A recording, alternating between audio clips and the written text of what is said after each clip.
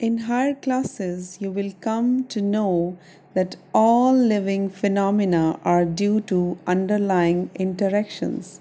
Properties of tissues are not present in the constituent cells but arise as a result of interactions among the constituent cells.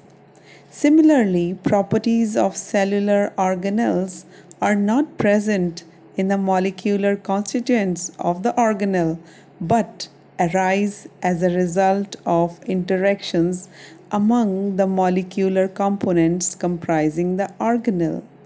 These interactions result in emergent properties at a higher level of organization.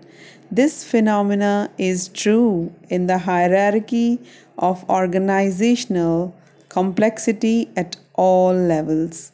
Therefore, we can say that living organisms are self replicating, evolving, and self regulating interactive systems capable of responding to external stimuli.